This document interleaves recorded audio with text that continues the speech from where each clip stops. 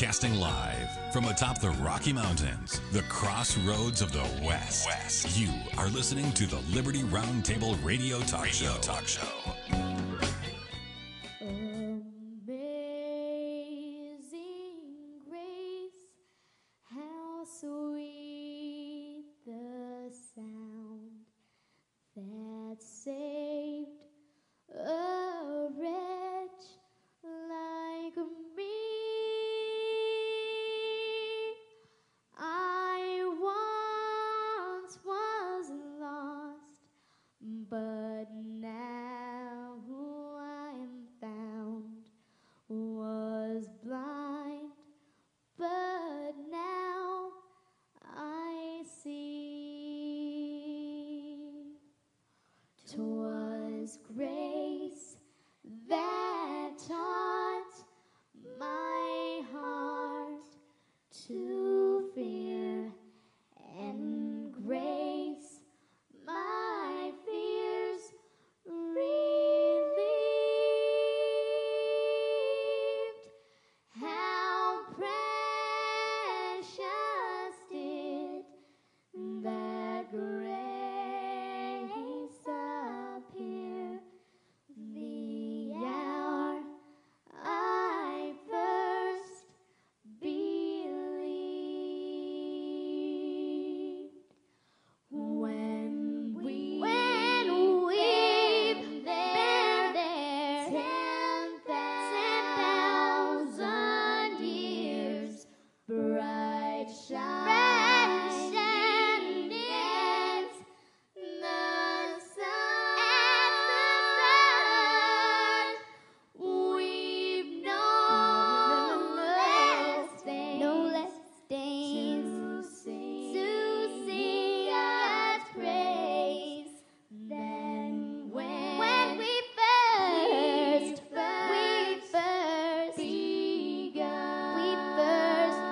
begun. Amazing grace, how sweet the sound that saved a wretch like me. I was lost, but now I'm found. Was blind, but now I see.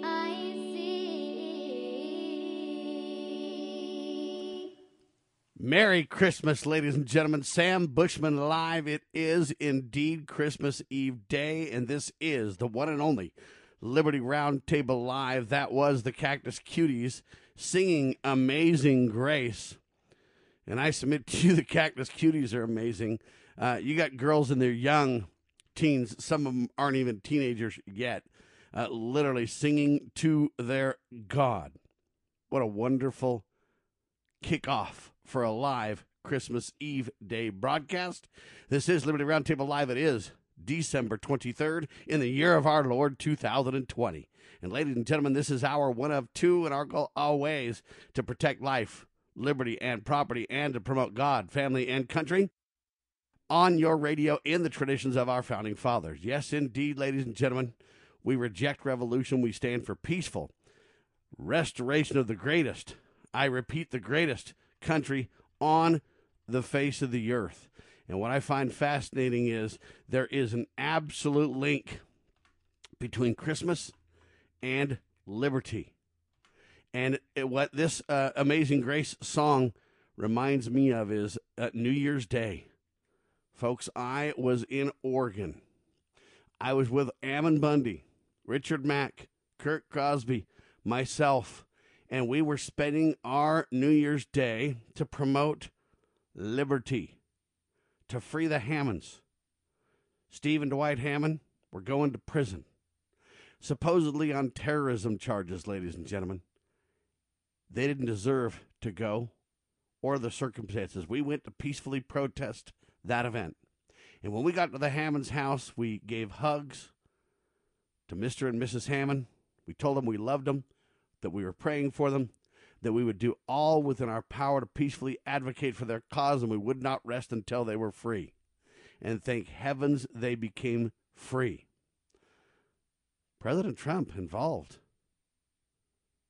Ladies and gentlemen, now more pardons. Steve Stockman is free, thanks to President Donald Trump. This is not a promotion of Trump agenda at this point, but it is an honesty about Christmas, about freedom, about the greatest country on the face of the earth, allowing us to worship how, where, or what we may. Welcome to Liberty Roundtable Live, ladies and gentlemen. In fact, speaking of one of the gentlemen that was saying Amazing Grace with me to the Hammonds, yeah, we literally out there in the snow. It was, 7 degrees outside or something like that, freezing cold, in a beautiful Oregon winter morning. We sang Amazing Grace to the Hammonds, as it was our prayer to them.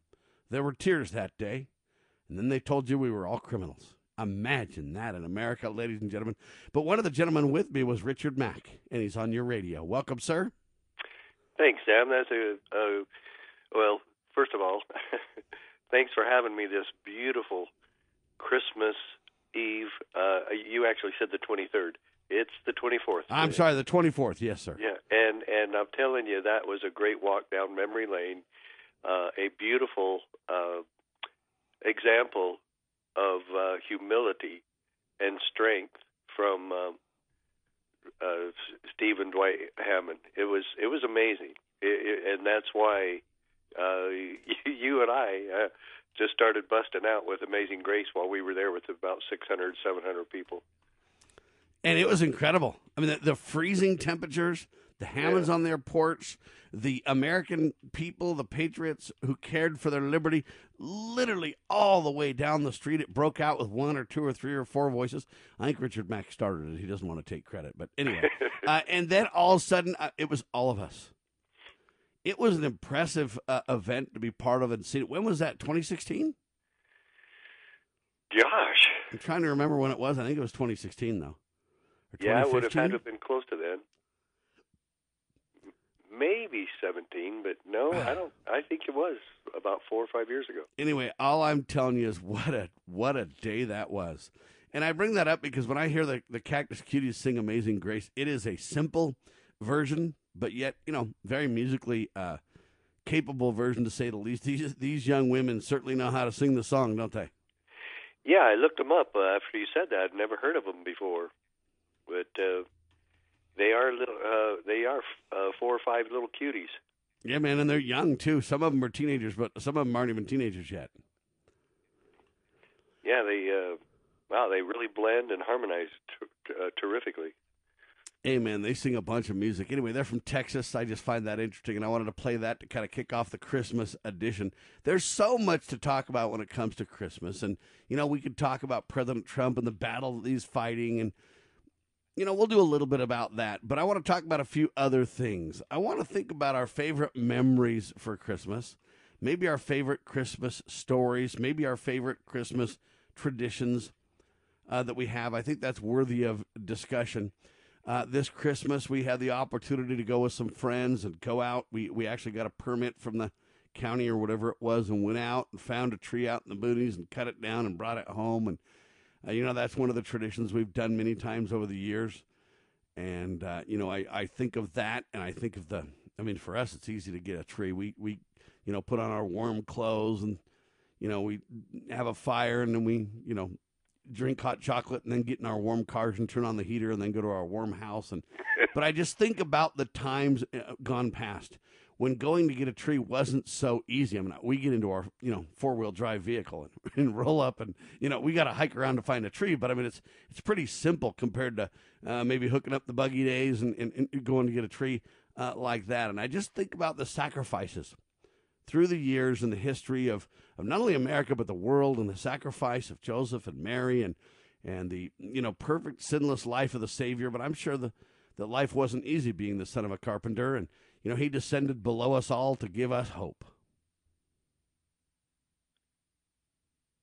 Well, I love the story of the first Christmas, and I love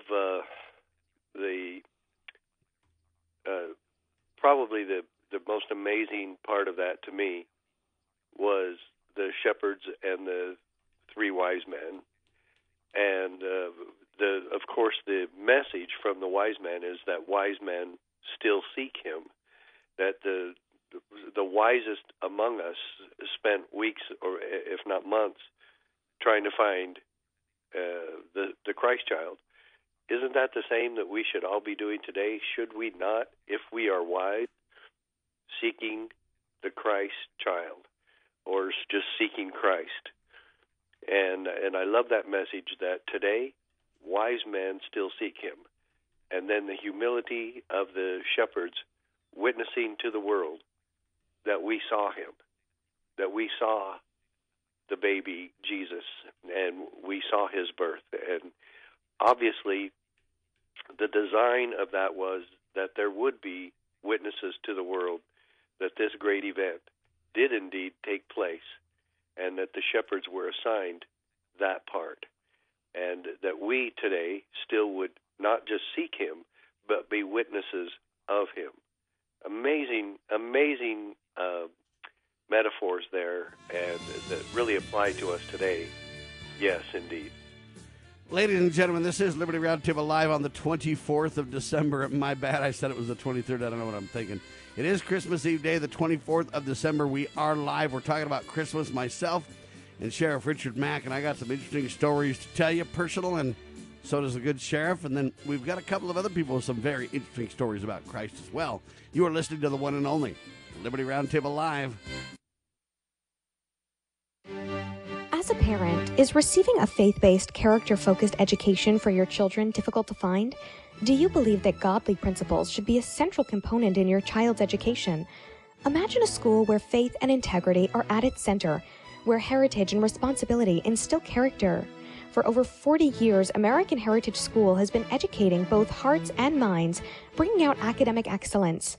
This is the school where character and embracing the providence of a living God are fundamental, where students' national test scores average near the 90th percentile. With American Heritage School's Advanced Distance Education Program, distance is no longer an issue. With an accredited LDS-oriented curriculum from kindergarten through 12th grade, your children can attend from anywhere in the world. American Heritage School will prepare your child for more than a job. It will prepare them for life. To learn more, visit american-heritage.org. That's american-heritage.org. As the United States boldly stepped forward in the glorious light provided by its new Constitution in 1787, the nations of the earth were in awe of the newfound strength and hope of this free land. Today, the nation stands at a crossroads. A divergence from the original intent put forth in the United States Constitution has brought grave threats to our beloved nation. A miracle is needed if the United States is to survive. That miracle is again the pure application of the United States Constitution. I'm Scott Bradley. In my To Preserve the Nation book and lecture series, I bring forth truths that will help raise up a new generation of statesmen like those noble Americans who founded this land. Vigorous application of these principles will invigorate and restore the nation, and we may become again the freest, most prosperous, most respected, and happiest nation on earth. Visit topreservethenation.com to begin that restoration.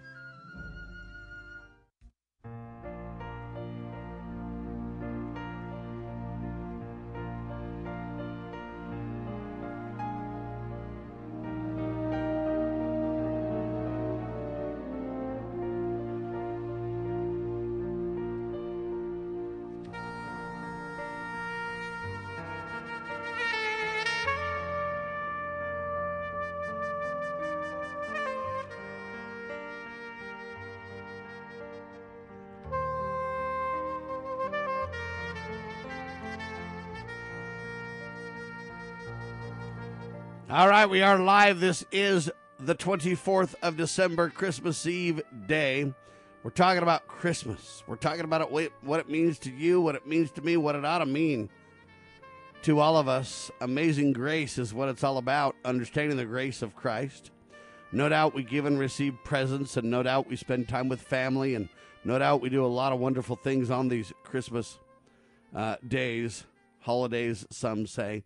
But I like Merry Christmas more than I do Happy Holidays, because I think we need to really remember the reason for the season. The good sheriff with me as well, ladies and gentlemen. Now, understand, this is kind of a sad tale to tell, but I must tell it. You know, while you and I are celebrating Christmas, government never rests. And they've still got their agenda going.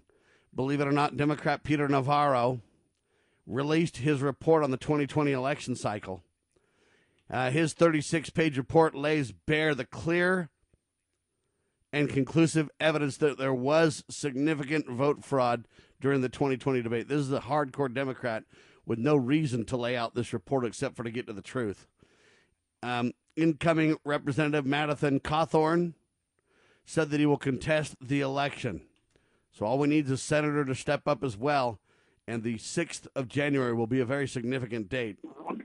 Barr says there's no need for a special counsel for Hunter Biden. Governor Gavin Newsom announced that Alex Padilla, California's Secretary of State, will succeed Kamala Harris as the senator. Senator Cruz and AOC agree. Both lawmakers criticized the near 2.4, what's this thing? $2.5 trillion bill. They both say it's bogus. It shouldn't be. Well, believe it or not, for once I agree with Ocasio-Cortez. The government has a national vaccine plan for every one of us. That's what I mean by the government never goes to sleep. You got to be aware of that. Over 3,000 negative health impacts after the COVID-19 vaccination has been released. And you got a lot going on.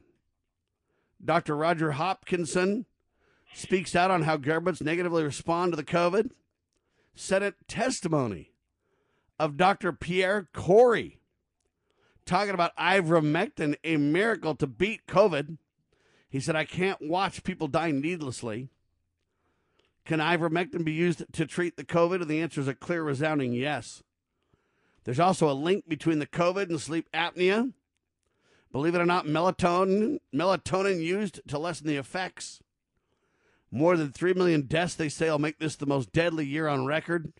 They say thanks to the coronavirus. More than 2.1 million people worldwide have already had the vaccines, well over 600,000 in the United States. Joe Biden, believe it or not, says our darkest days in the battle against COVID are not behind us, they're ahead of us. That's a sad tale to tell. And they say there's a new COVID strain, and it's already in the United States of America, ladies and gentlemen. That's a scary tale. We had our guest on, Mr. Tim Starks, yesterday with us, talking about security. We talked about fantastic news. Praise God, Steve Stockman is freed. Thank heavens for President Trump pardoning Steve Stockman. We'll get into that as a Merry Christmas present from the president, if you will, to the Stockman family, and what a blessing that is in seconds. But first, Kevin, you wanted to chime in, tell a Christmas story, sir? Yeah, I want to tell a Christmas story, and then I have a real estate question. No real estate questions, sir. It's Christmas. Oh. Unless you're going to buy me real estate for favorite... Christmas. Is Kevin buying us real estate for Christmas, Sheriff? That'd be a great Christmas present. All right, bring on the real estate. Go ahead, sir. Okay.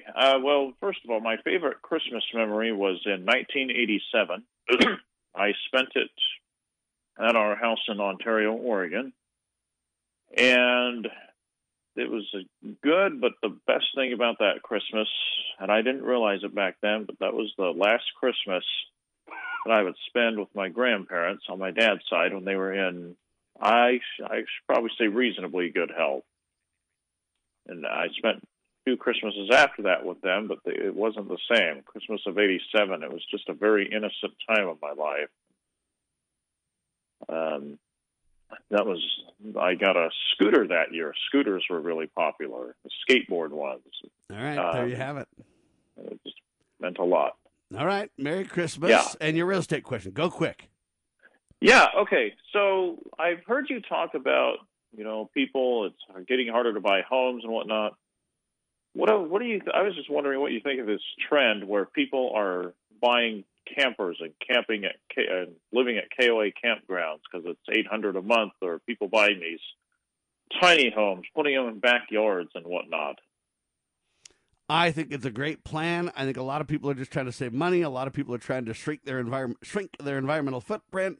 I think there's a lot of reasons. Some people just want to be on the go. Some people live a minimalist lifestyle. There's a lot of reasons. The reasons are as many as the people doing it, almost, it seems. And I think it's a great trend. I think that there's a lot of government zoning and a lot of government regulation in the way, which I think is problematic, to say the least. But as a whole, I think the trend is a good one. And I think people wanting to be out of debt, wanting to live minimalist lifestyles, wanting to focus on people rather than possessions and those kind of things, I think is a wonderful thing. And I embrace the trend. Okay.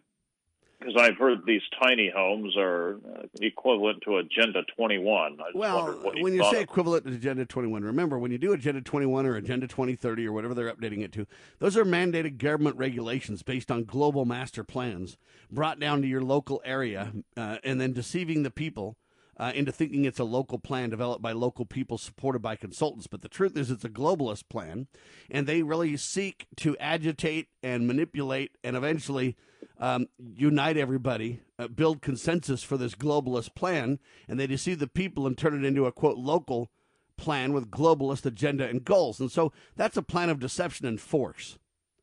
All right. But when you choose individually to live a minimalist lifestyle and live very inexpensively or whatever else, there's no Agenda 21 about it. Now, you could say, well, some are doing it for environmental reasons. Yeah, but they're doing it by choice, not by force, first of all.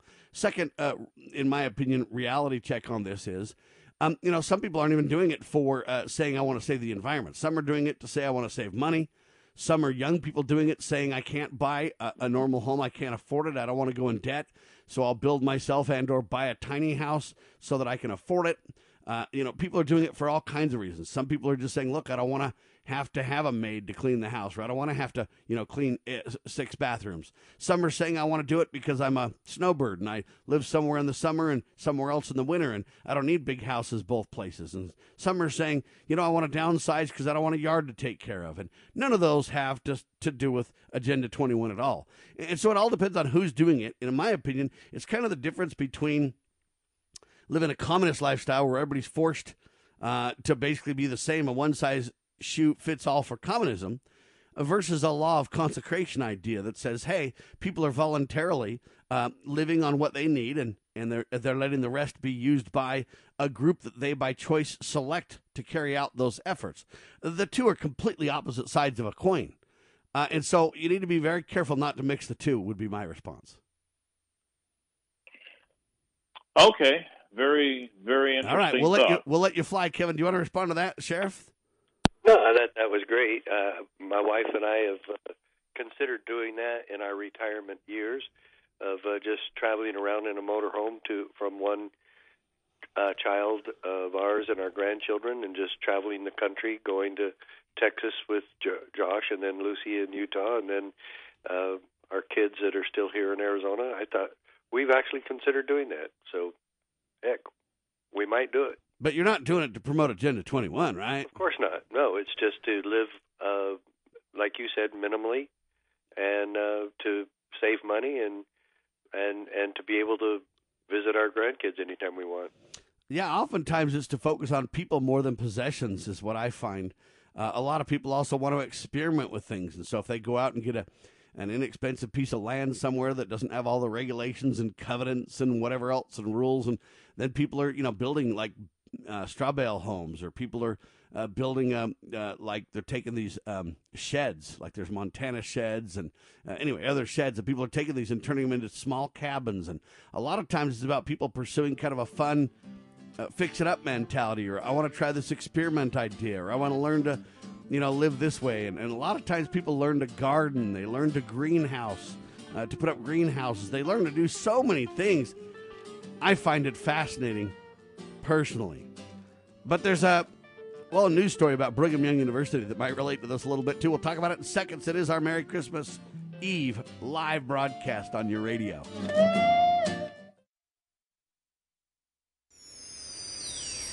Protecting your liberties. You're listening to Liberty News Radio.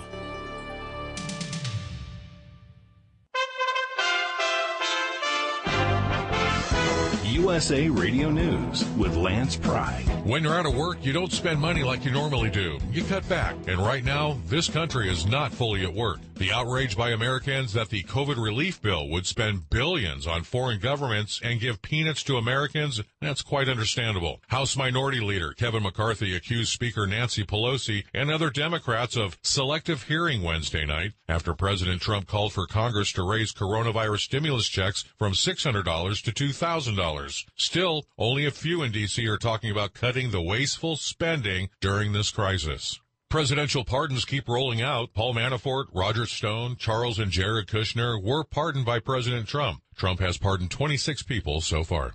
The United Kingdom and the European Union are closing in on a post-Brexit trade agreement after months of negotiations. A deal is expected to be announced on Christmas Eve. USA Radio News.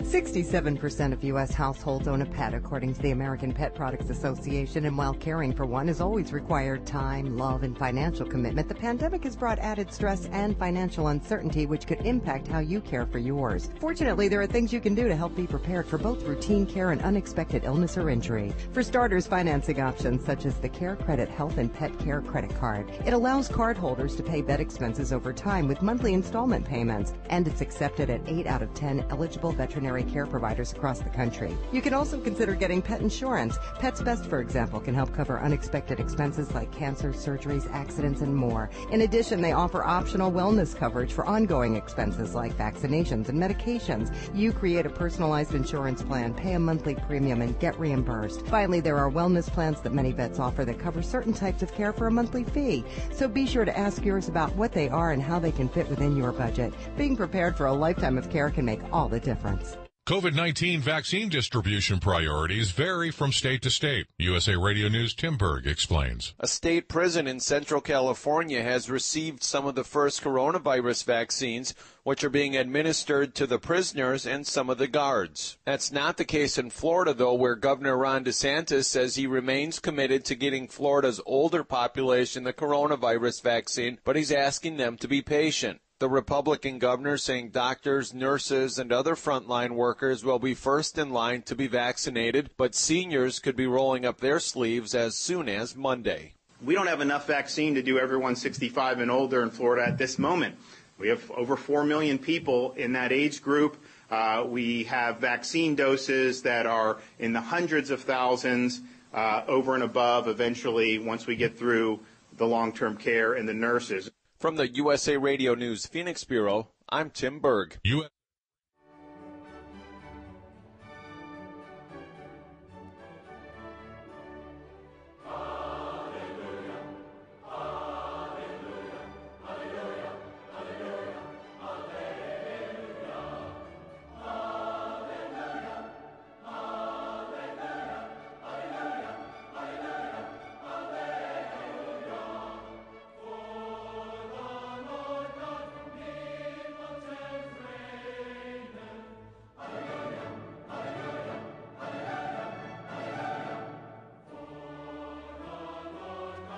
The choir at Tabernacle Square, ladies and gentlemen, also known as the Mormon Tabernacle Choir, jumping in with some hallelujahs, and we are indeed live for Christmas Eve day, ladies and gentlemen. Sam Bushman and Richard Mack on your radio, and all I can tell you is when I hear songs like that, I want to shout hallelujah, not only for Christ and his sinless life, but his love and sacrifice for me and the atonement, and for the opportunity that I have as a follower of Christ and the blessings that it brings into my life, celebrated by it really should be every day, but especially on this Christmas season. Merry Christmas. So, Sheriff, do you have a favorite Christmas? Actually, I have a bunch of them.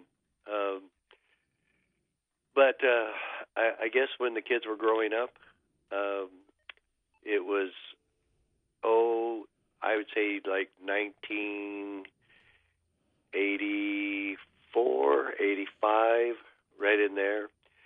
And at the police station, a friend, one of the cops had a real good friend who played Santa Claus. And this guy, except for being pretty young, he looked more like Santa Claus than Santa Claus did. He was absolutely perfect. He was chubby. He kind of rosy cheeks, and his costume was impeccable.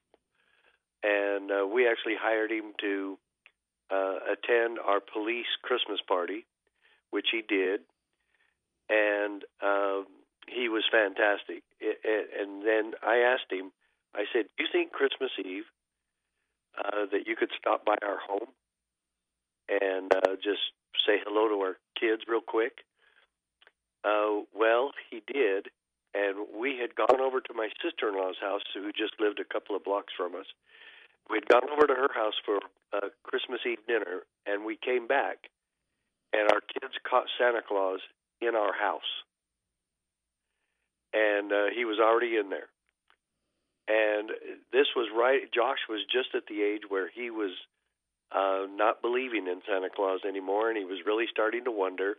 And he was the most curious by far.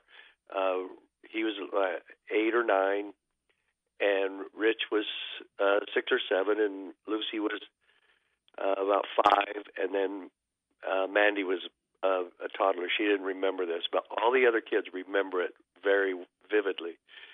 And so Josh was asking if he could pull his beard, and of course Santa said, well, no, I don't want to put you on the mean list, you know. So I really don't like to have my beard pulled. It kind of hurts, and too many people ask for that, and I'm just not going to go everywhere and then have people pull my beard, you know. But he sat them all on his lap, gave them all a candy cane, and told them that they interrupted him bringing in Christmas, and so they needed to get to bed. And it was about 9 o'clock at night. And the kids were so excited they couldn't even see straight. And it is a Christmas memory for the Mack family that is still talked about today. And like I said, it was probably 83, 84, 85, right in there. And it was a beautiful snowy evening. You could see outside very vividly, and they asked where his reindeer were, and he said, well, you know where it is. It's up in that field where you play every day. And it was just amazing. And very touching how the kids were so excited about it. And it only took, a 10-minute visit from this beautiful Santa Claus. And, of course, he left them a message of Christmas spirit. And one of my favorite lines from any Christmas hymn is from O Holy Night, where it says, chains shall he break, for the slave is our brother, and in his name all oppression shall cease. I pray for that for you and me. I thank the good Lord for President Trump commuting the sentence of one Steve Stockman. I praise his holy name for that Christmas miracle for the Stockmans. For in his name, all oppression shall cease. Ladies and gentlemen, and Santa being symbolic of a gift giver, symbolizing the real gift that we give and receive of service, of love, of gratitude, and then the great gift that we all get, the gift from our Savior, Jesus Christ. The question is, will we accept the gift? And some of us will, some of us won't.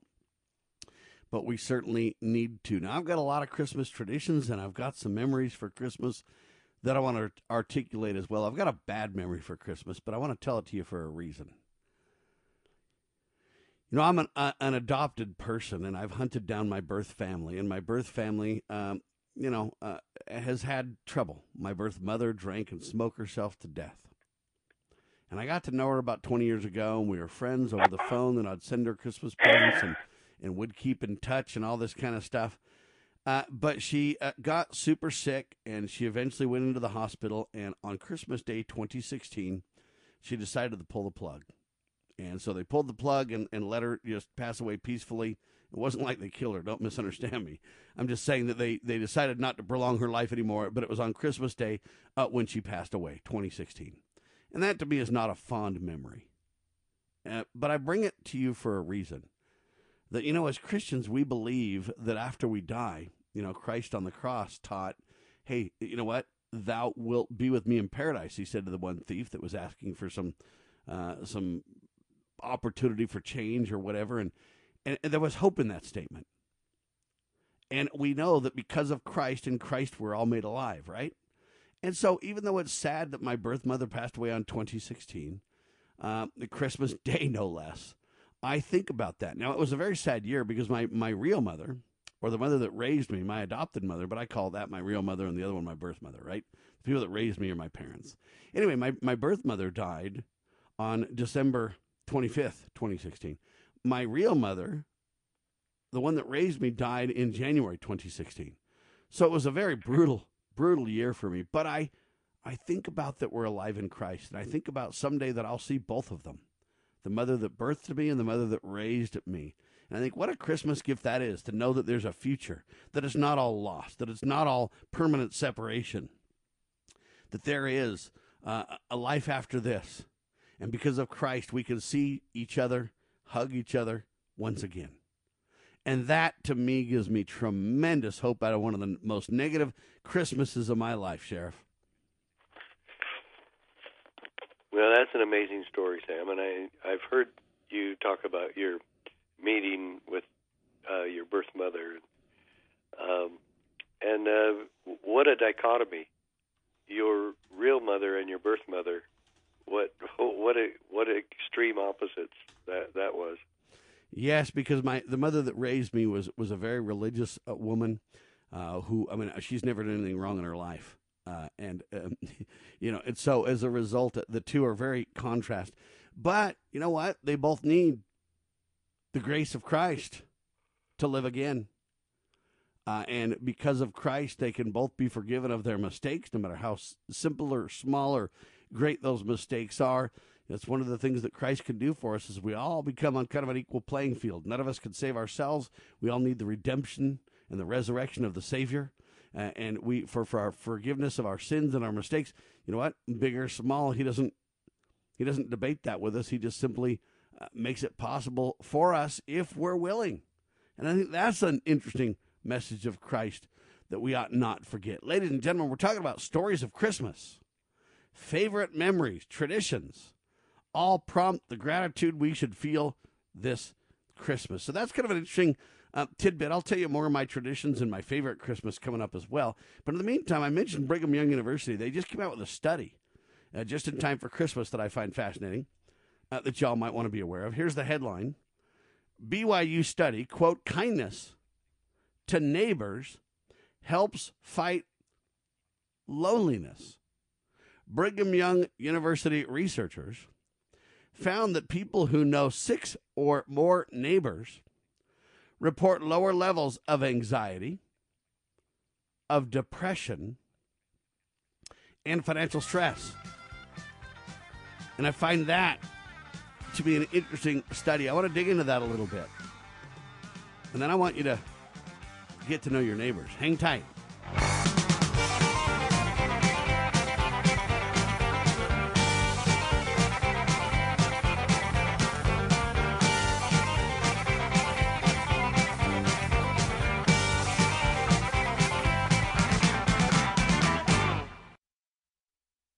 Okay, girls, about finished with your lesson on money? Daddy, what is a buy-sell spread for gold coins? Well, when you sell a gold coin to a coin shop that's worth, say, $1,200, you don't actually get $1,200. But don't worry, we're members of UPMA now, so we don't have to worry about that.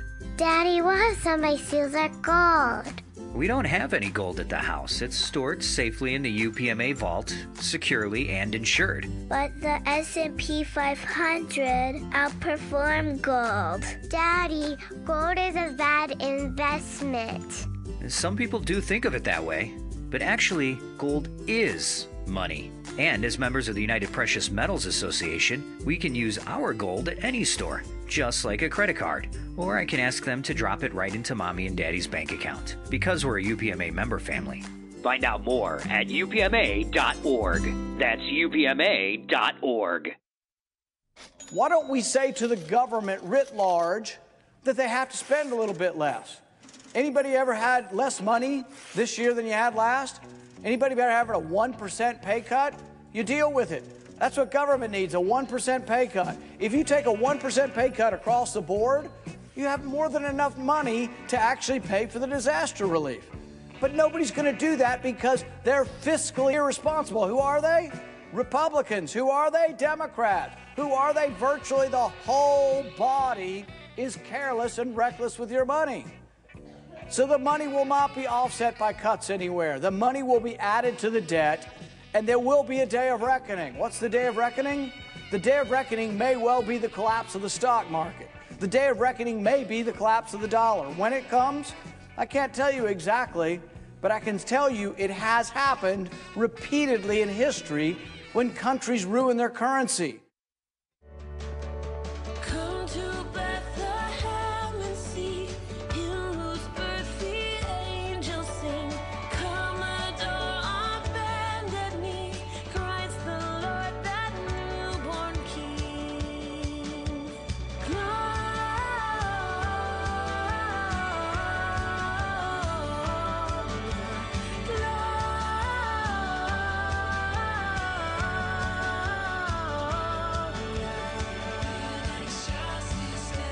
All right, ladies and gentlemen, Merry Christmas. It is December 24th. You are listening to Liberty Roundtable Live. So Brigham Young University does a study, and they come out with the details that I find fascinating. They say kindness to neighbors helps fight loneliness, and especially during the, I don't know if you want to call this a COVID Christmas, but there you go, right?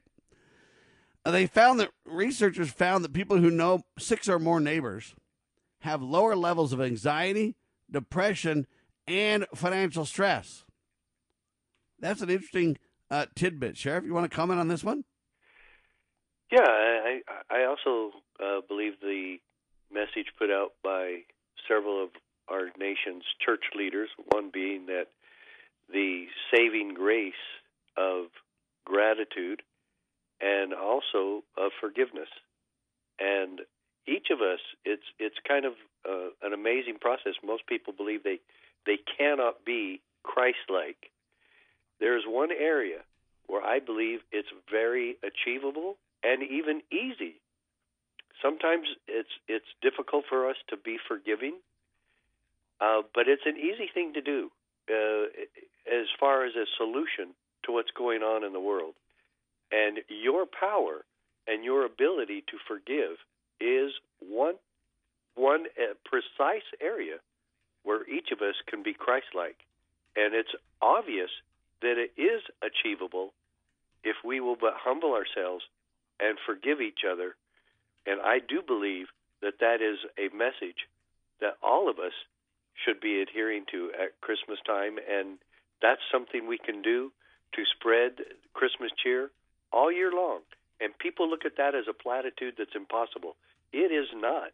It is extremely possible, and it is something that I will tell you honestly, I have done, and it is such a freedom enhancer when you let go of ill feelings towards anybody else, either in your family or wherever it is.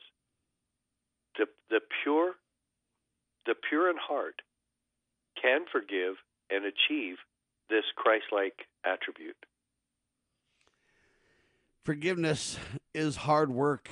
A lot of times when people feel wronged, it's very, very emotional.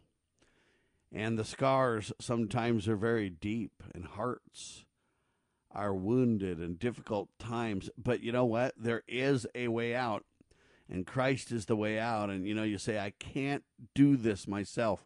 You're right. You can't.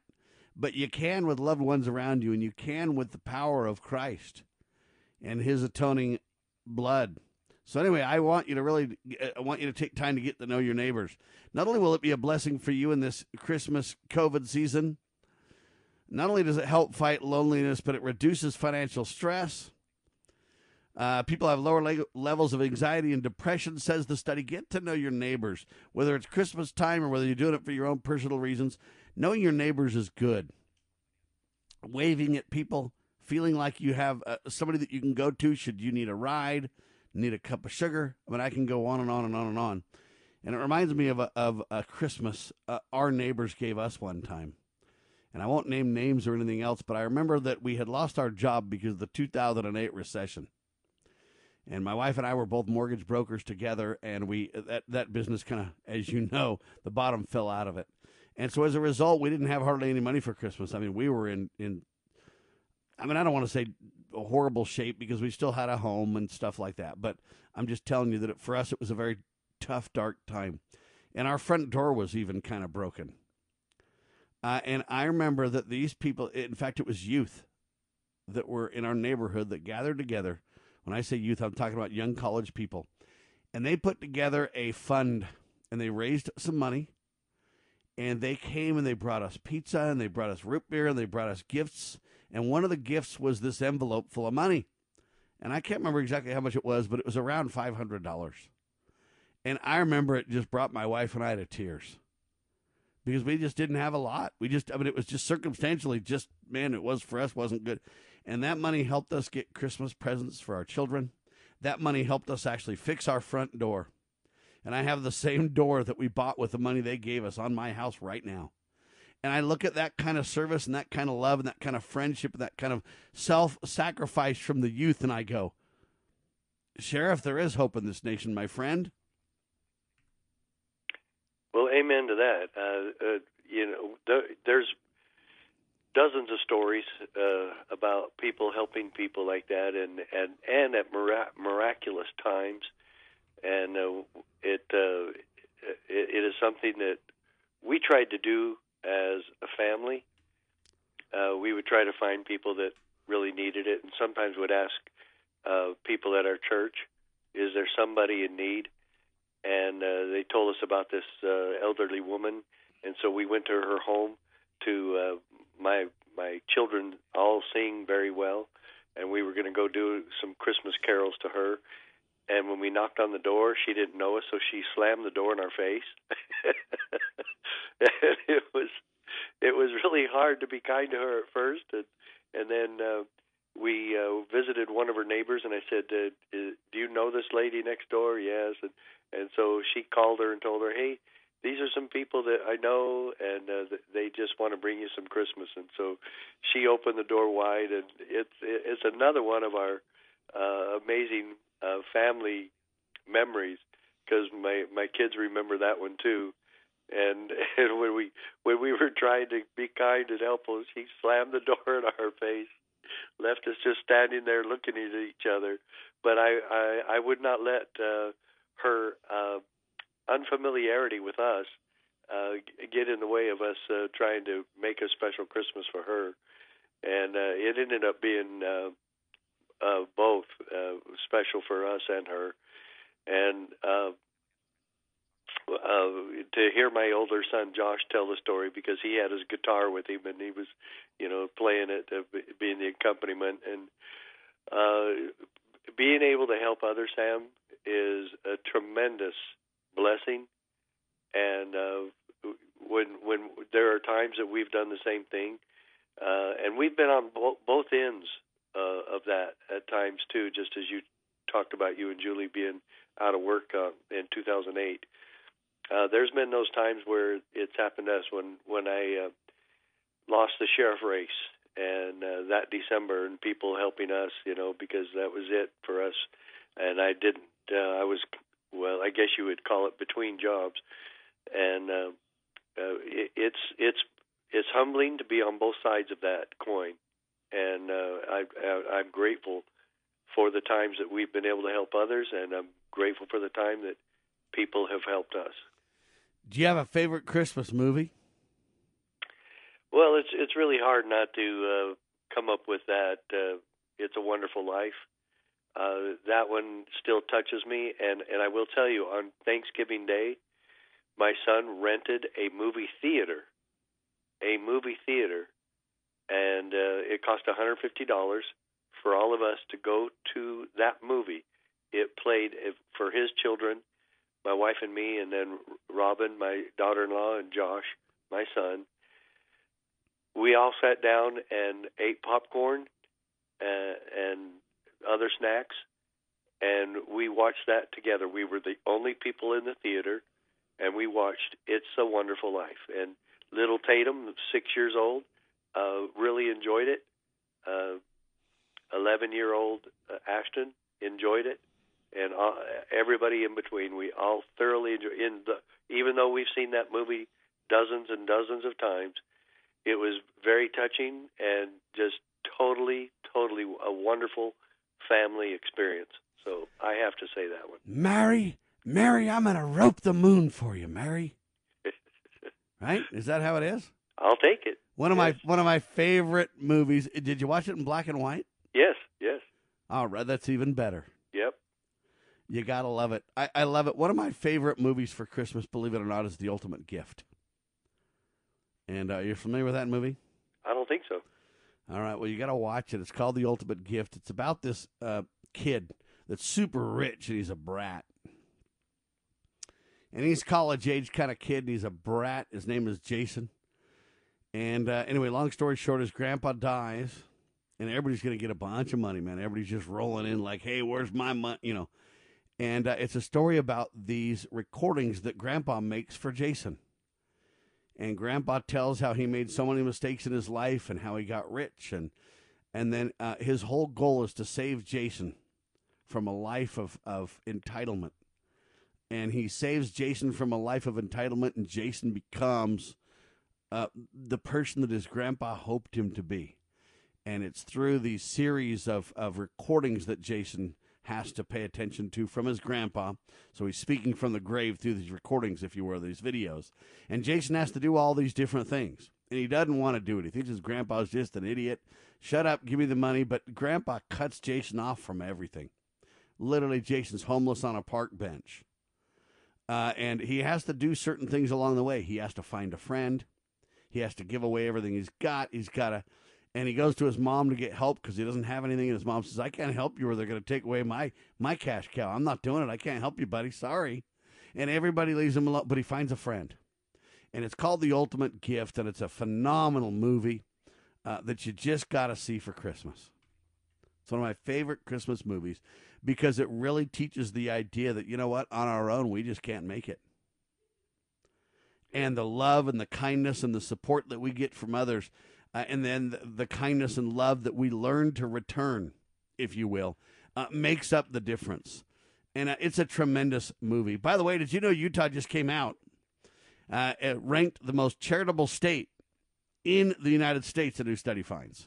Wow. Utah, charitable folks running around this state.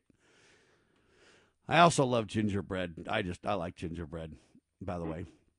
And Utah also becomes the fastest growing state in the past decade. Now, you can pick other years that other states have grown faster, but over the last decade, Utah's grown the fastest of any state in the union, Sheriff. Yeah, in California and New York. New York's the number one state where people are leaving the most. I think California's second. But, yeah, man, when you live in those states and everybody's just abusive and regulatory to the point where you can't even function, people are just done with that. Yeah, and still the leaders accept no responsibility or accountability for causing that. No. They just go right on with their arrogance and their anti-freedom movement, and they do not care. That's because they'll just roll out with some kind of a golden parachute stipend or whatever else, and they'll just right off into the sunset, leave somebody else, pardon the pun, holding the bag, huh? Yeah, isn't it amazing that Trump is leading the way on getting the COVID relief actually to a decent amount? I think that's hilarious. Well, and then they criticize him even in that. Yep. Well, all I can tell you is Merry Christmas to all of you. Thank you, Sheriff. Tell everybody Merry Christmas. We love them. Godspeed. We'll chat soon. Thanks so much, Sam. Merry Christmas. I got a story about a gang member coming up, and I got a story about a guy who grew up white, poor, not believing in Christ. Wow. A lot going on, ladies and gentlemen. Merry Christmas. Hour 1 in the can, hour 2 coming up. We wish you a Merry Christmas. And we hope you remember the reason for the season. It's about Jesus Christ.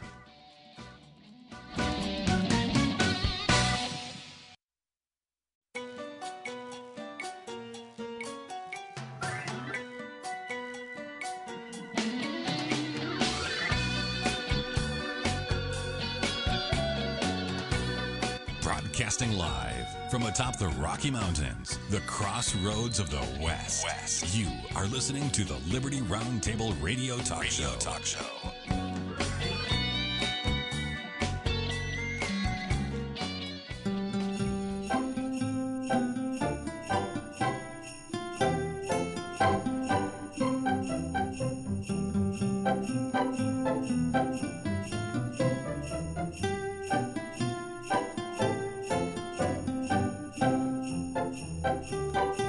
Yeah, buddy, Merry Christmas. This is Sam Bushman.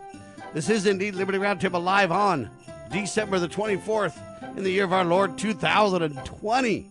Ladies and gentlemen, Merry Christmas to you from us, the Liberty Roundtable team. And I'm telling you right now, what a wonderful season it is. I know folks are depressed because of the COVID. I'm not one of them. I agree it could kill me at any time, but you know what? I'm all right with that. Not that I want to die. I don't have a death wish. Don't misunderstand me. But I do realize that God loves me. And if I return to my Maker, that's all right with me. You know what? He won't let me go before it's my time. I'll tell you that right now. And we need to have a little bit of trust in Christ, if you will, in my humble opinion. That's one of the keys. And I'm afraid that we're kind of trusting in the arm of flesh a little bit when it comes to God. Why don't we trust him? Why don't we look to God for solutions? But we're just looking to vaccinations. Why? Well, last hour we had Richard Mack on. We had a call in from a gentleman named Kevin. And we talked about fantastic news. Praise God. President Trump pardoned our dear friend Steve Stockman, so he's home with his wife and family for Christmas. Thank the Almighty God for that. We also heard from the Cactus Cuties singing Amazing Grace. Wow, what a great rendition they do. We also talked about stories of love, favorite memories, traditions, and forgiveness. All prompt the gratitude we should feel this blessed season called Christmas. We talked about a Brigham Young University study, kindness to neighbors helps fight loneliness. Yeah. And they talk about if you know 6 or more neighbors, it'll reduce your financial stress, it'll reduce depression and anxiety. We talked about Utah's the most charitable state in the union, and Utah's the fastest growing state in the union. Do you think there's a correlation? I happen to think so. All right, man, our first guest, Eddie Miller, with us. He does his own radio program, ladies and gentlemen, and his program is called Blood River Radio. That show is available on Saturday afternoons, so check that out. The website, what is it, bloodriverradio. Is it com or .com? .com. bloodriverradio.com. All right, so check that out, ladies and gentlemen. That's something certainly worth your learning about. Now, Eddie, but I want to talk to you. You grew up in Memphis, Tennessee, and you grew up poor, and you grew up not a Christian, right? Absolutely. You're absolutely correct, Sam. So tell me a little bit about that growing up then. Number one, growing up in the hood poor doesn't sound like fun. And not being a Christian, did you even celebrate Christmas? Not like most people would consider celebration. As a matter of fact, I was telling my wife, Sam, a quick story here about Christmas, a typical Christmas for me. My dad was a construction worker and a hardcore alcoholic. In those days, in the 50s and early 60s, a construction worker and alcoholic was kind of interchangeable, like Ford and automobile. Well, we had saved money, me and my oldest sister, to get a few Christmas trinkets. My youngest sister, 5 years younger. And we gave the money very foolishly to my dad because we were living out in the country at that time. One of the few times that me and my sisters were together, we were scattered separate most of the time. They would come and go. My mother would come and go. It was a lunatic asylum. Okay, well, we gave him the money. And he was gone for several days, and he came home. He was still inebriated, and he had one Christmas ball that you could put on a Christmas tree. I had gone out in the woods. I heard you speaking in the first hour of your show about going and getting your Christmas tree. Well, I hunted by the time I got my first gun when I was 5, my first shotgun when I was 9. I was out in the woods. I got this little scrawny cedar tree, what we call Christmas trees here, and we were going to decorate that tree, but my dad brought home one Christmas ball, no candy, no toys, my youngest sister, nothing. And he acted like we should just be overjoyed for that. To get that one Christmas ball. But that was one of the Christmases that I had, Sam. And, later on when my mother never came back home again, my mother left the first time when I was in second grade. And I came home and all the house was, the furniture was empty. The house had no furniture. At first I thought I was in the wrong house. But anyway, that was kind of like my childhood was. I roamed the streets when my dad was in, I'm 8, 9, 10 years old, roaming the streets, a thug, fighting, attacking, being attacked, trying to kill, trying to keep from being killed. That's pretty much the way my life was. And that's the way it was for years. And I guess the first really decent Christmas I had was after I found my wife. And how in the hell she ever married me, I'll never know, because we were so totally opposite, Sam. I mean, she came from a kind, loving Christian family. Her parents, believe it or not, they were actually home in the evening, and they actually ate dinner together. I couldn't imagine that. I thought that was the most hokey, corny crap. It was so confining and regulatory and stifling. But my first Christmas with her was great. But the one Christmas I'll never forget, me and my wife moved in this house where we're sitting here in Halloween Day, 1980. And I'm telling you what, we were flat broke. We were broke from the broke. We had a car note. We could only afford one car. She drove it to work. I had to finally get this little 250cc motorcycle, ride 46 miles a day, round trip to work, rain, sleet, shine. Well, the first Christmas in this house, we were so broke. I had to take a piece of notebook paper and make a Christmas card for her. But me and my two girls at the time, they were 10 and 12. We stayed up all night long. I mean, we played Monopoly all night long and singing Christmas carols and eating popcorn and fudge and all that kind of stuff, even though we were so broke. I'm not kidding you, man. We didn't have money to buy groceries. But that was the greatest Christmas I've ever had in my life, spending that time with my wife and my two daughters in this house. And, my wife was hardcore Christian. It took me years and years, even after meeting my wife, it took me years to become a Christian. I became a Christian February of 2009, 2 months before my 62nd birthday. And I'll tell you what, Sam, a lot of people can't tell it by looking at me now, but it was a miraculous event. I was praying for faith. That's all I was praying for. And it hit me.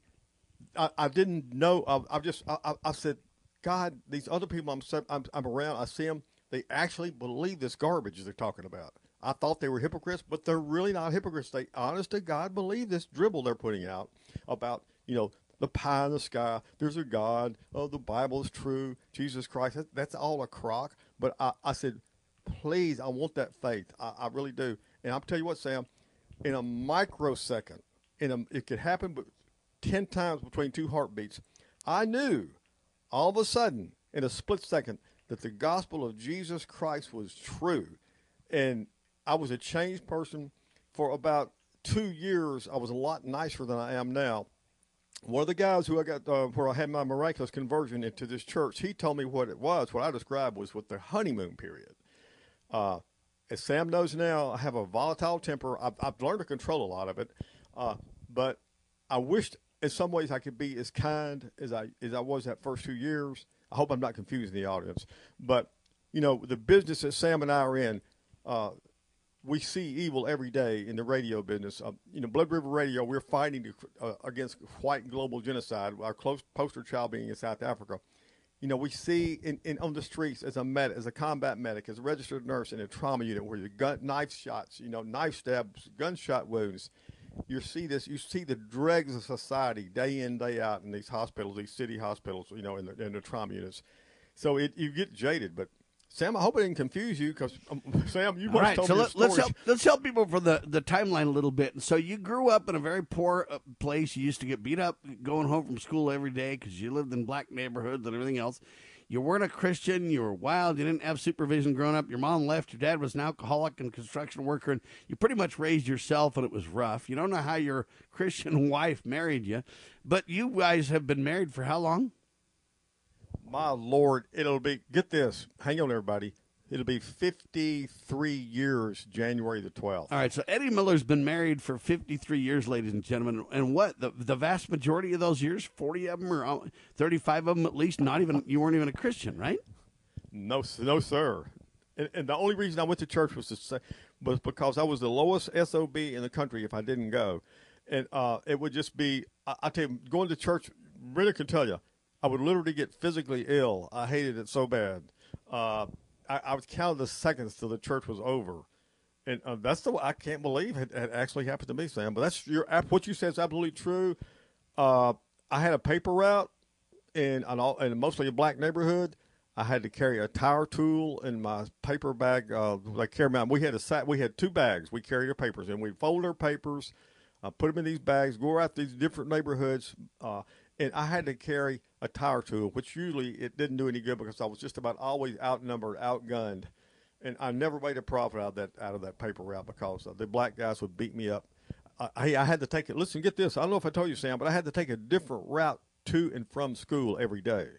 If you were white in this 95% black neighborhood, if you took this same route 2 days in a row, you would be guaranteed to be jumped by a black gang. They would turn dogs loose on you. All right, ladies and gentlemen, so that's the life Eddie came from. But, I want to know, one, how his wife dealt with him not being a Christian and kind of full of this kind of anger and hate and all that kind of stuff, how she patiently dealt with it. That's the power of a good Christian woman, I'll tell you that right now. We'll get that from Eddie, and then as he became a Christian, kind of what happened, what changed, and, hey, are Christmases the same? Let's talk about it. Eddie Miller in seconds. You know where the solution can be found, Mr. President? In churches, in wedding chapels, in maternity wards across the country and around the world. More babies will mean forward-looking adults, the sort we need to tackle long-term, large-scale problems. American babies in particular are likely going to be wealthier, better educated, and more conservation-minded than children raised in still industrializing countries. As economist Tyler Cowen recently wrote, quote, "By having more children, you're making your nation more populous, thus boosting its capacity to solve climate change. The planet does not need for us to think globally and act locally so much as it needs us to think family and act personally. The solution to so many of our problems, at all times and in all places, is to fall in love, get married, and have some kids." Have we realized the assault against our lives, our liberties, our faith? To defeat this assault, Christians and all people of goodwill should have strategies to prevail in our faith and principles, which are simple. No need for a complex formula. One goal, one aim. A strategy like the heroic Christians of the past. We win, they lose. Nothing less. Big Q, Little Q. The Calm Before the Storm by a friend of Medjugorje. The strategy of heaven revealed. Big Q, Little Q.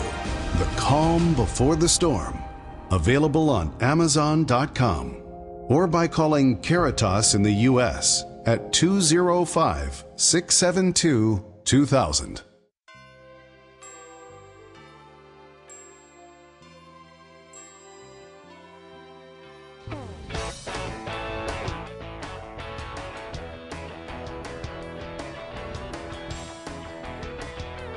All right, Eddie the Bombardier Miller, ladies and gentlemen, well-known talk show host, founder of Blood and River Radio.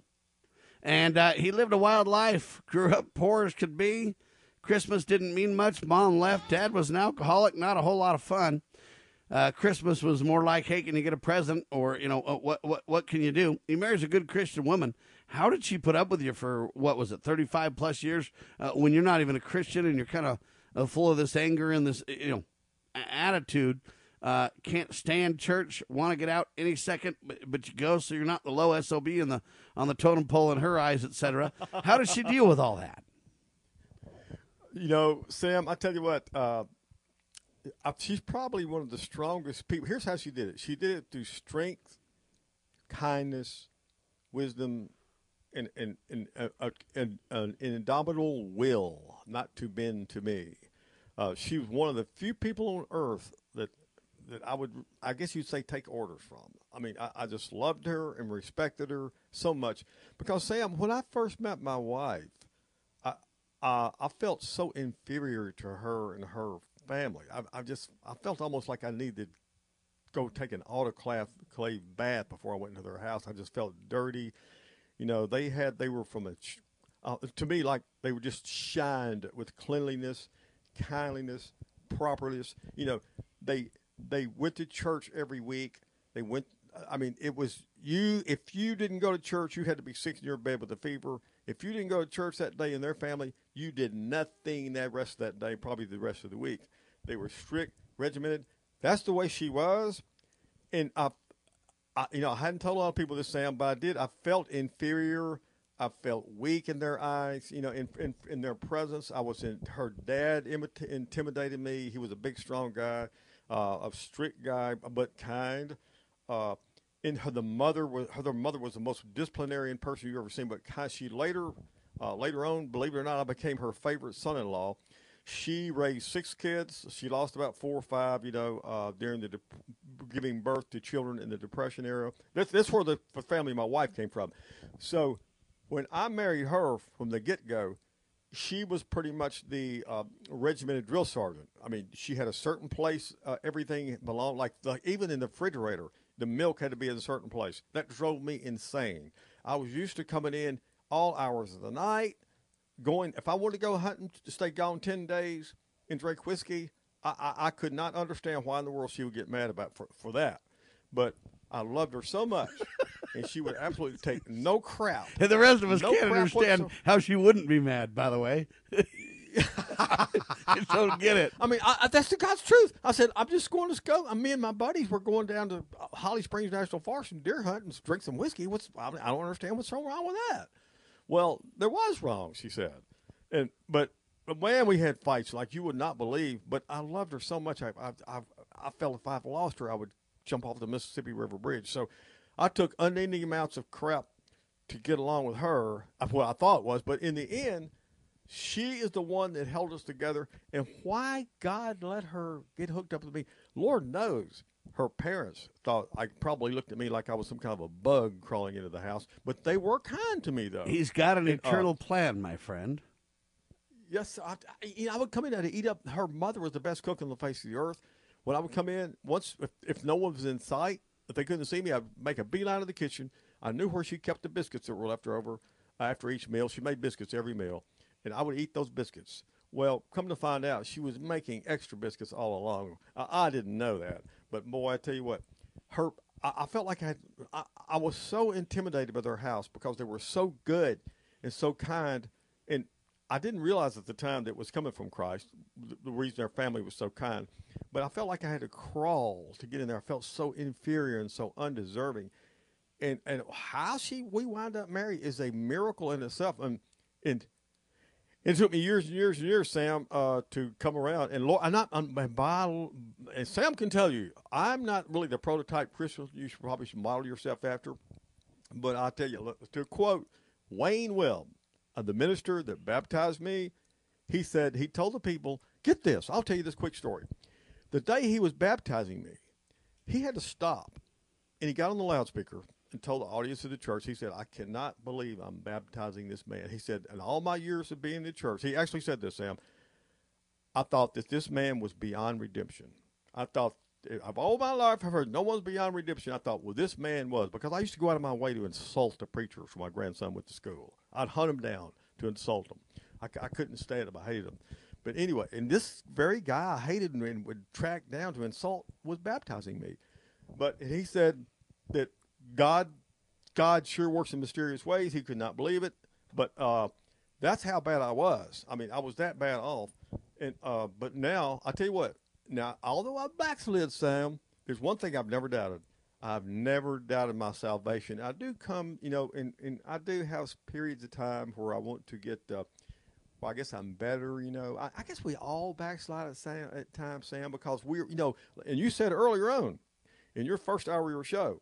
You said you can't you said you can't have faith, you can't be kind, you cannot be kind as you should be without the power of the Holy Spirit. And that's it, folks. That's it in a nutshell. If you accept Jesus Christ as your Savior and the Holy Spirit comes into your body, this is the gospel according to me, and I think it's pretty sound in the King James Bible. Once you get that Holy Spirit, all things are possible. In fact, Sam, I think Timothy said that all things are possible through Jesus Christ. I can do all things, something like that. I believe that. And I know I'm rambling terribly right now. If you can cut me off anytime if I'm rambling too much, Sam. But yes, my grandson, I used to embarrass. Let me tell you how bad I was. This one more bad story. My grandson went to Macon Road Baptist School, and I was giving the teacher such hell up there that my grandson came to the truck one day. I was coming to pick him up. He said, "Papa, you know I love you, don't you?" This keep in mind, this is coming from the mouth of a fourth grader. I said, "Yeah, sure, I love you. I love you too." He said, "You know I would do anything for you, don't you, Papa?" I said, "Yeah, sure, I sure do." He said, "Well, Papa, can I ask you a favor?" I said, "Fire away, son." He said, "Would you please stop harassing the teachers and the principal at my school?" He said, "I have to go to school here, Papa." And so that had a big effect on me. It was approximately, it still was some years later before I got my salvation.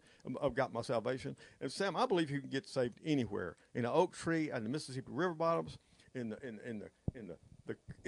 St. Peter's Basilica, anywhere. It's just whatever God says. Like you named, Sam, I think you talked about, I forget who it was, but one of my favorite Savior stories is the thieves. You mentioned the thieves on the cross when Jesus was crucified. That's right. One thief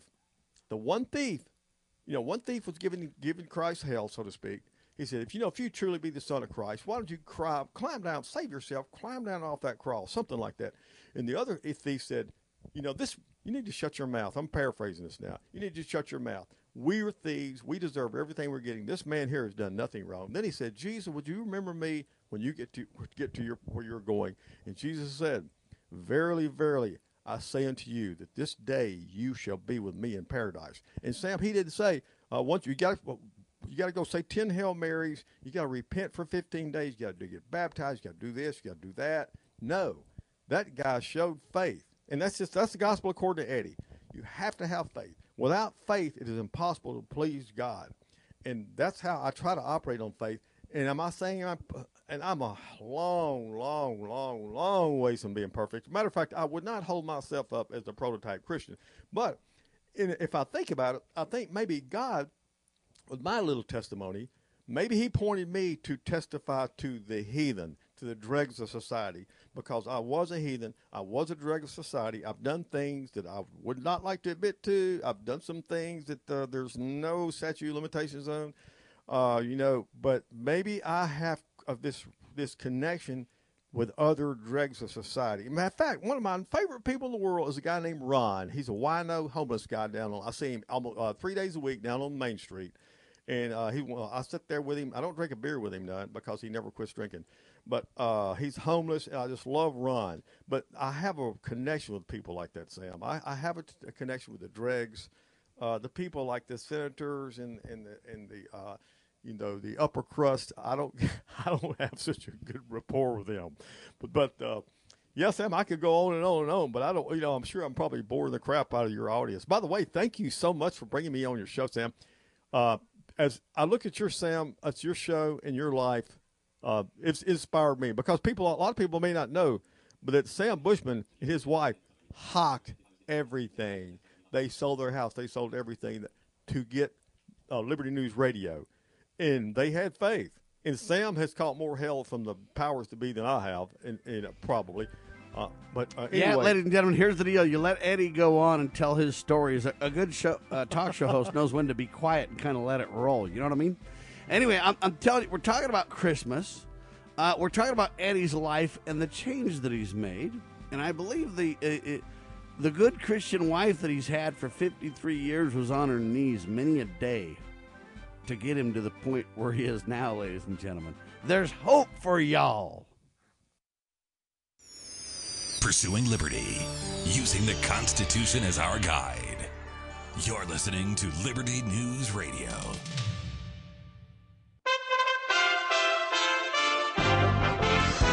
USA Radio News with Lance Pry. As a new strain of COVID-19 has been discovered in the United Kingdom, Assistant HHS Secretary Admiral Brett Giroir on Fox says the current vaccines will be effective and not to worry. We have every reason to believe, lots of scientific reasons to believe that it will work because the vaccine goes against many parts of that spike protein, not just the one, but it will be within a matter of days that the scientific experiments will definitively prove that. Probably not going to be within the next 24 hours, but within the next matter of days. But again, we absolutely expect there to be great vaccine coverage against this strain and the many of the other hundreds of mutations that are out there. President Trump on Wednesday said the rockets that hit the U.S. Embassy in Baghdad, wounding Iraqi civilians this week, came from Iran. A photo posted by the president showed 3 unexploded rockets with Iranian markings and warned the regime of further attacks. USA Radio News. Picture this. A shortage of fuel has closed your electric utility, or any disaster devastated your town. Your power is out. No lights, no news. That's why federal and state agencies urge you to have an emergency radio. You can get a free Dynamo World Band emergency radio. This powerful radio keeps you informed during any emergency. It doesn't even need batteries and comes with a hand-crank generator and super bright LED flashlight. The emergency radio includes the NOAA weather band, a long-range AM receiver, a high-sensitivity FM band, and even a USB jack to charge cell phones. The Dynamo Emergency Weather Band radio retails for almost $30, but Newsmax wants to make sure you get this radio. So check out the free offer for the emergency radio with Newsmax magazine. Go to gettheradio.com. That's gettheradio.com. Or call toll-free 800-NEWSMAX. That's 800-NEWSMAX. This radio could save your life. This offer may end soon, so order today. President Trump, as promised, vetoed the NDAA. President Trump issued a veto Wednesday of the National Defense Authorization Act, following up on threats to reject the bill if it did not repeal legal protections for social media companies. The $740 billion defense spending bill now goes back to Congress, where an override is likely. But the president is getting some support for his action from across the aisle. Hawaii Democrat Representative Tulsi Gabbard tells Fox News that Congress has failed to hold big tech companies accountable for their actions. The reason why he's taken a stand on this, and I support his position on this, is because Congress has failed to act in making sure that the American people have a fair and free opportunity to the public square, and to make sure that these tech companies that are censoring people, that are choosing whose voices are heard and whose aren't, taking sides in political elections, that they are not immune from lawsuits. And so I think it's a critical thing to hold Congress's feet to the fire. From the USA Radio News Ohio Bureau, I'm Dan Naraki. USA Radio News.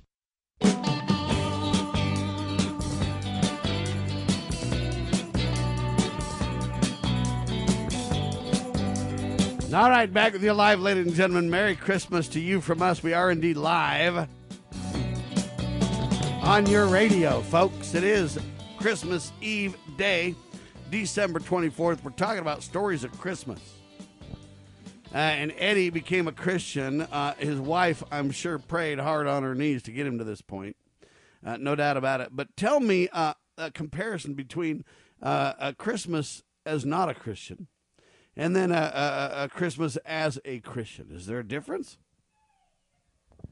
Yes, I'll say there's a big time difference, Sam, because I had many Christmases pretty much as a pagan. You know, I never was totally convinced that there was not a God. I just didn't think there was. You know, I wasn't sure. But the difference I would say is I go back to the old Christmases we had. The Christmases we have now, it seems like I'm in much more at peace, Sam. There's a peace that, well, I guess the Bible even speaks about that. You have a peace that's beyond all understanding. You don't know, even though you may be in debt, like it seems like we never get out of debt. Most people I know are in debt. You know, people can be sick, things can be going wrong, but it seems like there's a peace. And I noticed when I became a Christian, it happened in 1 microsecond, Sam, like I told y'all. When I came home from church that day, my wife went to a different church than where I went, by the way. I went with my grandson because he went to school there. But anyway, when I came home, she told her friends, and I don't want to sound like a hypocrite or like I'm bragging on myself, but believe it or not, this relates to Christmas. She said, she had never seen such a profound change in one person. She said, especially in the time span of 2 hours. She said, one man left the house to go to church with my grandson and her grandson, and another man came home. My grandson had his buds, just a little a peer group, you might say. So they went to this church. So I wanted to go with them, you know, even though I kind of stuck out. I was old. But when I came home, she said she was just floored. You could almost see the, you know, I guess you'd say an aura about me. I came home and I started reading the Bible. And since it took me, 6 weeks, I went all the way through the Bible. And I found some of the things that my church was preaching weren't so, but I still went there. But now to get back to the question, Sam, you know, I get fired up when I get excited, and it's hard for me to stay on track. Got a little brain damage going on here, really and truly, but I do. But it's the peace.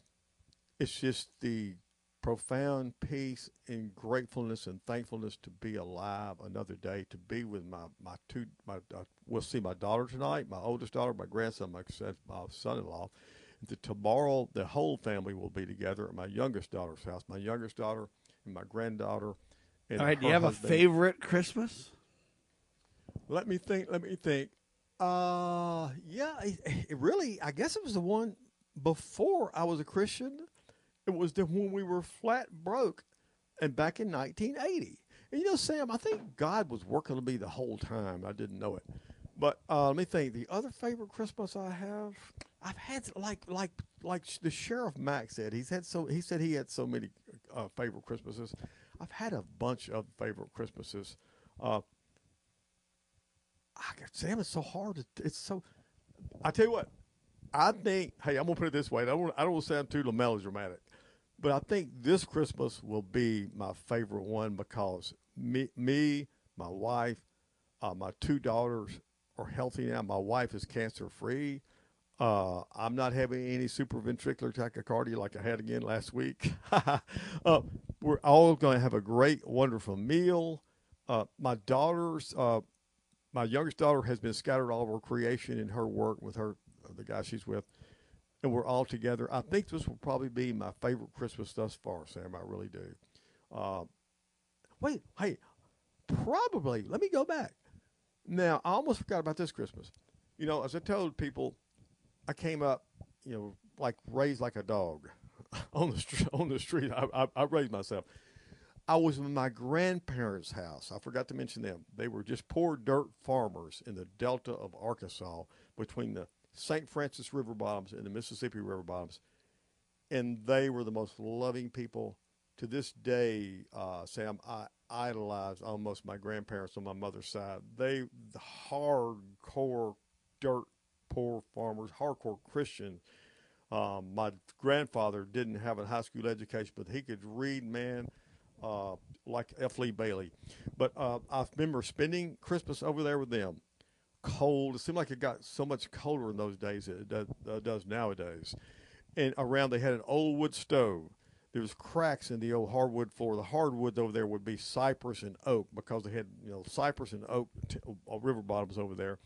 And that old stove burning wood and grandma cooking all kinds of good stuff. Now, they were dirt poor. They always had just an abundance of all kinds of stuff to eat because they grew most everything they ate. And what they didn't grow, they had enough money from raising cotton and corn. They bought what else was left. They always had plenty of my grandfather cured his own hams, usually killed a beef once every other year, plenty of chickens. And being with my grandparents and my other cousins, man, and a big Christmas for them was they get a tote sack full. A lot of people probably call them burlap bags. We call them tote sacks, and full of Brazil nuts, pecans, almonds, oranges, and apples. They didn't get any big fancy toys. See, my cousins over there in Arkansas, but my cousins love me. I love them. That's before I got married. That's my favorite Christmas of all. And I can't believe I almost forgot that one. And since I've been married, the favorite Christmas would be the one in 1980 when me and Brenda, my wife Brenda, were flat broke, but we made it through with God's help. And this Christmas, tonight and tomorrow. And, Sam, also, throw a plug in for you, our friendship. Since I've met you, Sam, we've had some miraculous stuff have happened. And I think you and I kind of play off each other, kind of grow stronger with each other. But, also we have James Edwards, and we have Pete Scoop, and we have Keith. And I guess I'm starting to ramble right now. But when I think of Christmas, Sam, I always think of you, your family, Keith. Oh, and everybody probably, if anybody doesn't know by now, my favorite little person in your family, Sam, don't be hurt, and it ain't you, it's Miss Bethany, a.k.a. Papa's girl, a.k.a. Miss Teenage America. I would adopt that child in a heartbeat. I love her to death. And, Sam, I love you. And I guess that's part of being a Christian, part of the Christian spirit. It's loving people. Sam, if I ramble too much, let me know. I'm going to say one more thing. As you know now, when the apostles asked, I think they asked Jesus, what was the greatest commandment? And this, if you live by this, I believe this is what it takes. Jesus said, if you love the Lord thy God with all thy heart, all thy mind, all thy spirit, I'll say and all their being, I'll add that. And the second commandment is likened to the first. If you love your neighbor as you love yourself, then you have fulfilled the law. So if you do that, you're good to go. And that's there's hope for all of us, ladies and gentlemen, is the point. Now, I got an interesting story and an email from Dennis Prager. PragerU is where it comes from. Dennis is a very Christian guy, has Prager University, and he sent me a video that fascinated me. And the headline says this: I was a gang member, hear my story. Shootings, violence, revenge. Ex-gang member, a guy by the name of Jesse Holgan, lived a life of bloody retaliations, run-ins with the cops, and violence on the streets of Los Angeles, until one moment caused him to turn his life around. He now works to lead Latinos away from the left and the lives of crime towards their faith. Hear Jesse's incredible personal story of, and I'm going to use this word, redemption. And it's very interesting what he talks about, Jesse. It's really interesting, the story Jesse tells. Let me see if I can even play a little bit of this here. So I'm like, man, just hang on for the chopper. So finally the chopper comes in, and they put me in, and we're airlifting, we were flying. And it was a trip because I was all scared, dying and all like that. And once I started calling out to Jesus, it's like hard to describe. I felt a wonderful peace came over me. And I was just so at peace, so comforted. It was like if you shot me up with morphine. And then ever since that day, the Lord just been using me in my life for so many things. Even in the hospital, they were amazed when they see me. The doctors were like, man, we never seen usually a guy like you before. Usually when we tell them they're never going to walk again, usually we have to give them antidepressant medicines. But the Lord gave me peace for my situation.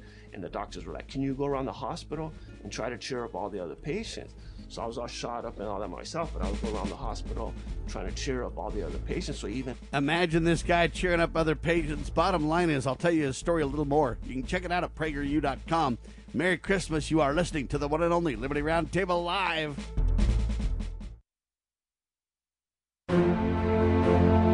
The Foundation for Moral Law is a nonprofit legal foundation committed to protecting our unalienable right to publicly acknowledge God. The Foundation for Moral Law exists to restore the knowledge of God in law and government, and to acknowledge and defend the truth that man is endowed with rights not by our fellow man, but by God. The Foundation maintains a twofold focus.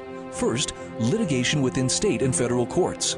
Second, education, conducting seminars to teach the necessity and importance of acknowledging God in law and government. How can you help? Please make a tax-deductible contribution, allowing Foundation attorneys to continue the fight. You may also purchase various Foundation products as well at morallaw.org. Located in Montgomery, Alabama, the Foundation for Moral Law is a nonprofit, tax-exempt 501c3 founded by Judge Roy Moore. Please partner with us to achieve this important mission. morallaw.org. Hi, Hi, I'm Patty, wife of former Congressman Steve Stockman. In Congress, Steve sought impeachment of Eric Holder for his corruption of the Justice Department and his fast and furious gun running that caused border agent Brian Talley's death. Steve called for arrest of Lois Lerner for her contempt of Congress as it investigated her targeting of conservative nonprofit groups. After 4 years, 4 grand juries, and millions of tax dollars, Steve Stockman is in prison. His case involved 4 checks to nonprofits. DOJ has one standard for Hillary Clinton, but another for folks like President Trump and my husband. We've spent all our savings, all Steve's retirement, and much of mine. Steve Stockman has fought for you and America. Won't you join me now to fight for Steve? To help, text FIGHT to 444-999. Text FIGHT to 444-999 or go to defendapatriot.com. defendapatriot.com.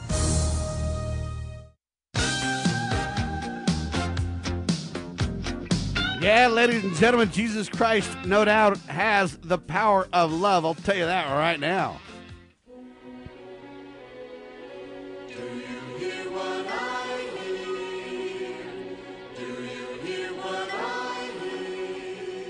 The night wind to the little lamb.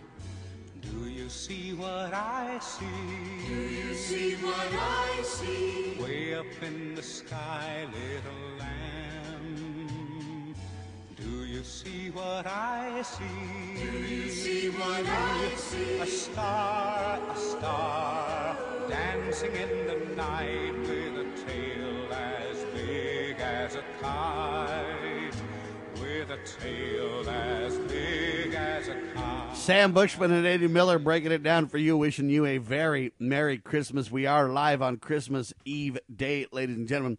I'm telling you about this story, about this Latino man. Dennis Prager brings it to my attention.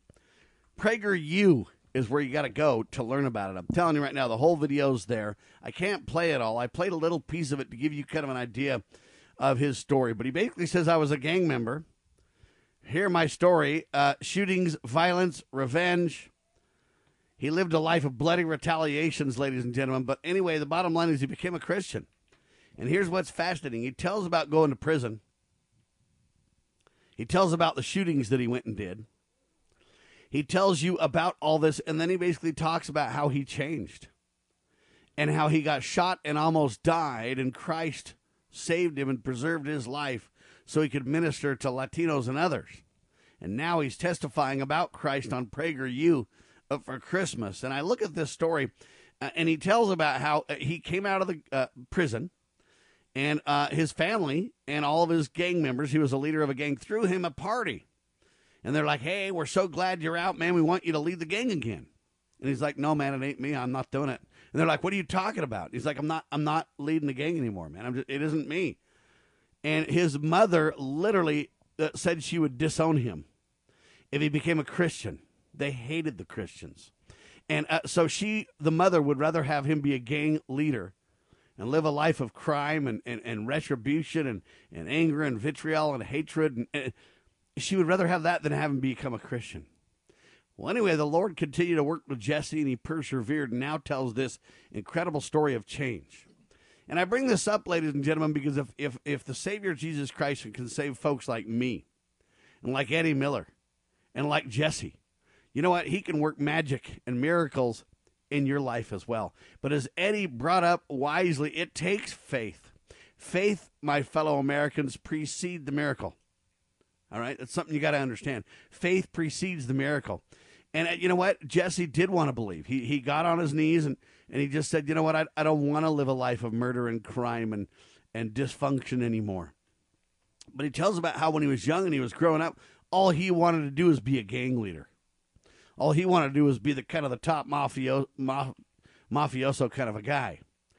But he realized and found something far greater that he tells the story of. And anyway, it's a riveting story that I want you to kind of think about and keep in mind. Now, here's what's interesting also.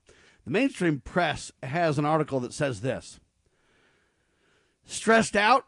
Here's 10 ways you can help your mental well-being. All right, and I'm going to read you the 10 things they proposed, and then I'm going to propose a few of my own. We'll get Eddie Miller's take on this as well. They say take deep breaths. Okay, it's good advice. They say go for a walk. It's good advice. They say call a friend. It's good advice. They say practice yoga. It's good advice. They say eat healthy foods. It's good advice. They say put the phone down and don't focus so much on the internet and social media and comparing yourself to others. Good idea. Spend time with animals if you're stressed out. Get a massage. Reach out to a counselor. Try, and then they have this ketamine therapy is what they call it or whatever. I don't know much about that. But ladies and gentlemen, I look at that and I go, not once of the 10 things, here's 10 ways you can help your mental well-being. And then they give all these 10 ways. Not once did they mention prayer. Not once did they mention turn to Christ.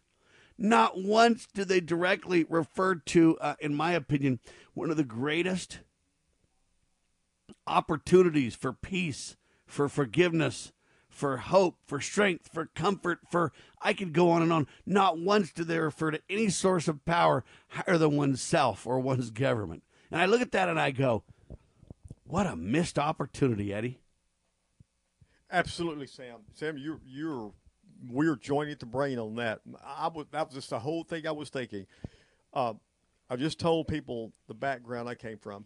Sam, what helps me get peace more than anything else is getting by myself. My favorite time is very early in the morning. I get up between 3:30, 4:30. Now, maybe you're not a morning person. Maybe people you like to do it at midnight. But if I like to get up early in the morning when no one else is around, but there's no noise, and I like to pray. And prayer, it works wonders for me. It works miracles for me. Sam, I can literally feel the muscles in my shoulders relax. A peace, people, I promise you, I'm not lying to you. We're not trying to sell you anything, any products. But saying prayer, even if you don't have faith, pray for faith. Ask God to come to you. Ask Jesus to come into your heart. It does something. It relaxes me. And I do stray. I don't pray as much as I should. All right, I got to go really fast to this, Eddie. I want to play something before the end of the hour. Sure. I almost forgot. I got to do this. It is a Glenn Rawson story. Listen up, folks.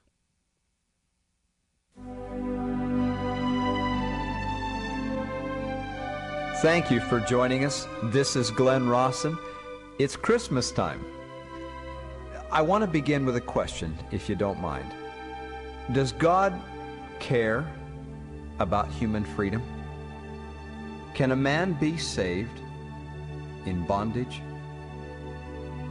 Now, these are important questions. By way of an answer, I have an unusual Christmas story I would like to share with you. It's December 1776. The tattered remnants of George Washington's Continental Army are camped in the open on the banks of the Delaware River, where once they had been some 20,000 in number, bold and strong. Now, they are less than 6,000. Where once they had soundly defeated the British at Lexington and Concord, now they are a decimated band running for their lives across the frozen New Jersey landscape with the British in hot, humiliating pursuit. And now here they are, huddled around fires to keep from freezing. Their rations are reduced to starvation subsistence, even living on tree bark. Their inadequate clothing is nothing more than filthy rags hanging on emaciated bodies. They are dejected and defeated, as beaten psychologically as they are physically. And yet, for all of us, on this ragtag group of men hangs all the hopes of the American Revolution. This is the Army. They are all that stand between America and avowed British tyranny. Consider, if you will, General Washington. At this time, he is about as burdened a man as ever lived. Many are calling for his resignation, even within the Continental Congress. Officers within his own command are openly murmuring against him and positioning to replace him. Desertion within the ranks of his army are rampant and daily. And here he stands on the banks of the Delaware with an army seemingly too weak to fight, feeling the weight and carrying the blame of the American plight. Meanwhile, across the river in Trenton, safe and warm, are the Hessian mercenaries left by General Howe to hold Washington's pitiful army at bay. He could have finished them at any time, but it is widely known that on December 31st, the enlistments of Washington's army will expire. The men will go home. The British see no need to attack and finish him off. Cold, starvation, desertion, it will finish the fight for them. All the British and the Germans need do is sit and watch while the American Revolution collapses upon itself. And the dream, that arrogant dream of American freedom, dies with it. I don't need to tell you, this is a monumental historical moment. At one of the lowest points, Thomas Paine comes into camp, talking and mingling with the soldiers. He is deeply moved by their plight and sits down and, according to some, pens a pamphlet called The American Crisis on the head of a drum. These are some of those words he wrote at that critical time. These are the times that try men's souls. The summer soldier and the sunshine patriot will, in this crisis, shrink from the service of his country. But he that stands it now deserves the love and thanks of man and woman. Tyranny, like hell, is not easily conquered. Yet we have this consolation with us, that the harder the conflict, the more glorious the triumph. What we obtain too cheap, we esteem too lightly. 'Tis dearness only that gives everything its value. Heaven knows how to put a proper price upon its goods, and it would be strange indeed if so celestial an article as freedom should not be highly rated. End of quote. These words cause a storm through America. To the credit of the man and the power of heaven that moved him, Washington was inspired by these words and by the powers of heaven. He did not lie down in defeat. He rose from his knees, gathered his ragged and beaten army, and in the face of a terrible howling blizzard, crossed the Delaware on Christmas night, 1776. Several thousand men, cannon, and horses were ferried across the ice-choked black waters of the Delaware. From there, Washington marched his men 9 miles to Trenton, leaving bloody footprints in the snow as he went, in weather literally. And many of you know the rest of the story. We have America now. And Chuck Baldwin just wrote an incredible column to wrap up this live presentation. Chuck Baldwin just wrote a syndicated column. The birth of Christ and the birth of America are linked. I believe that with all of my heart, ladies and gentlemen. Never give up on the hope that America brings. Never give up on the hope that Christ brings. Never give up on the hard work that we can do as a people. Never give up on being a good neighbor. Never give up on receiving the love of Christ and sharing it with those around you. Eddie, you got 10 seconds. Give me a final word. Sam, I'll tell you what, thank you so much for having me on your show. Your show, to being on with you, has helped inspire me to be a better man, a better Christian, Sam. That's God's truth. It certainly is. I'd like to wish everybody out there a very Merry Christmas. Tune in to Liberty News Radio if you can. Saturday, tune in to Blood River Radio. Thank you so much again, Sam, for having me on your show, my brother.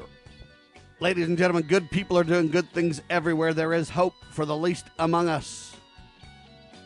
That's who I represent, the least among us, ladies and gentlemen. You know what? We all need the Savior, Jesus Christ. Celebrate this Christmas season. Receive and give love, would you please?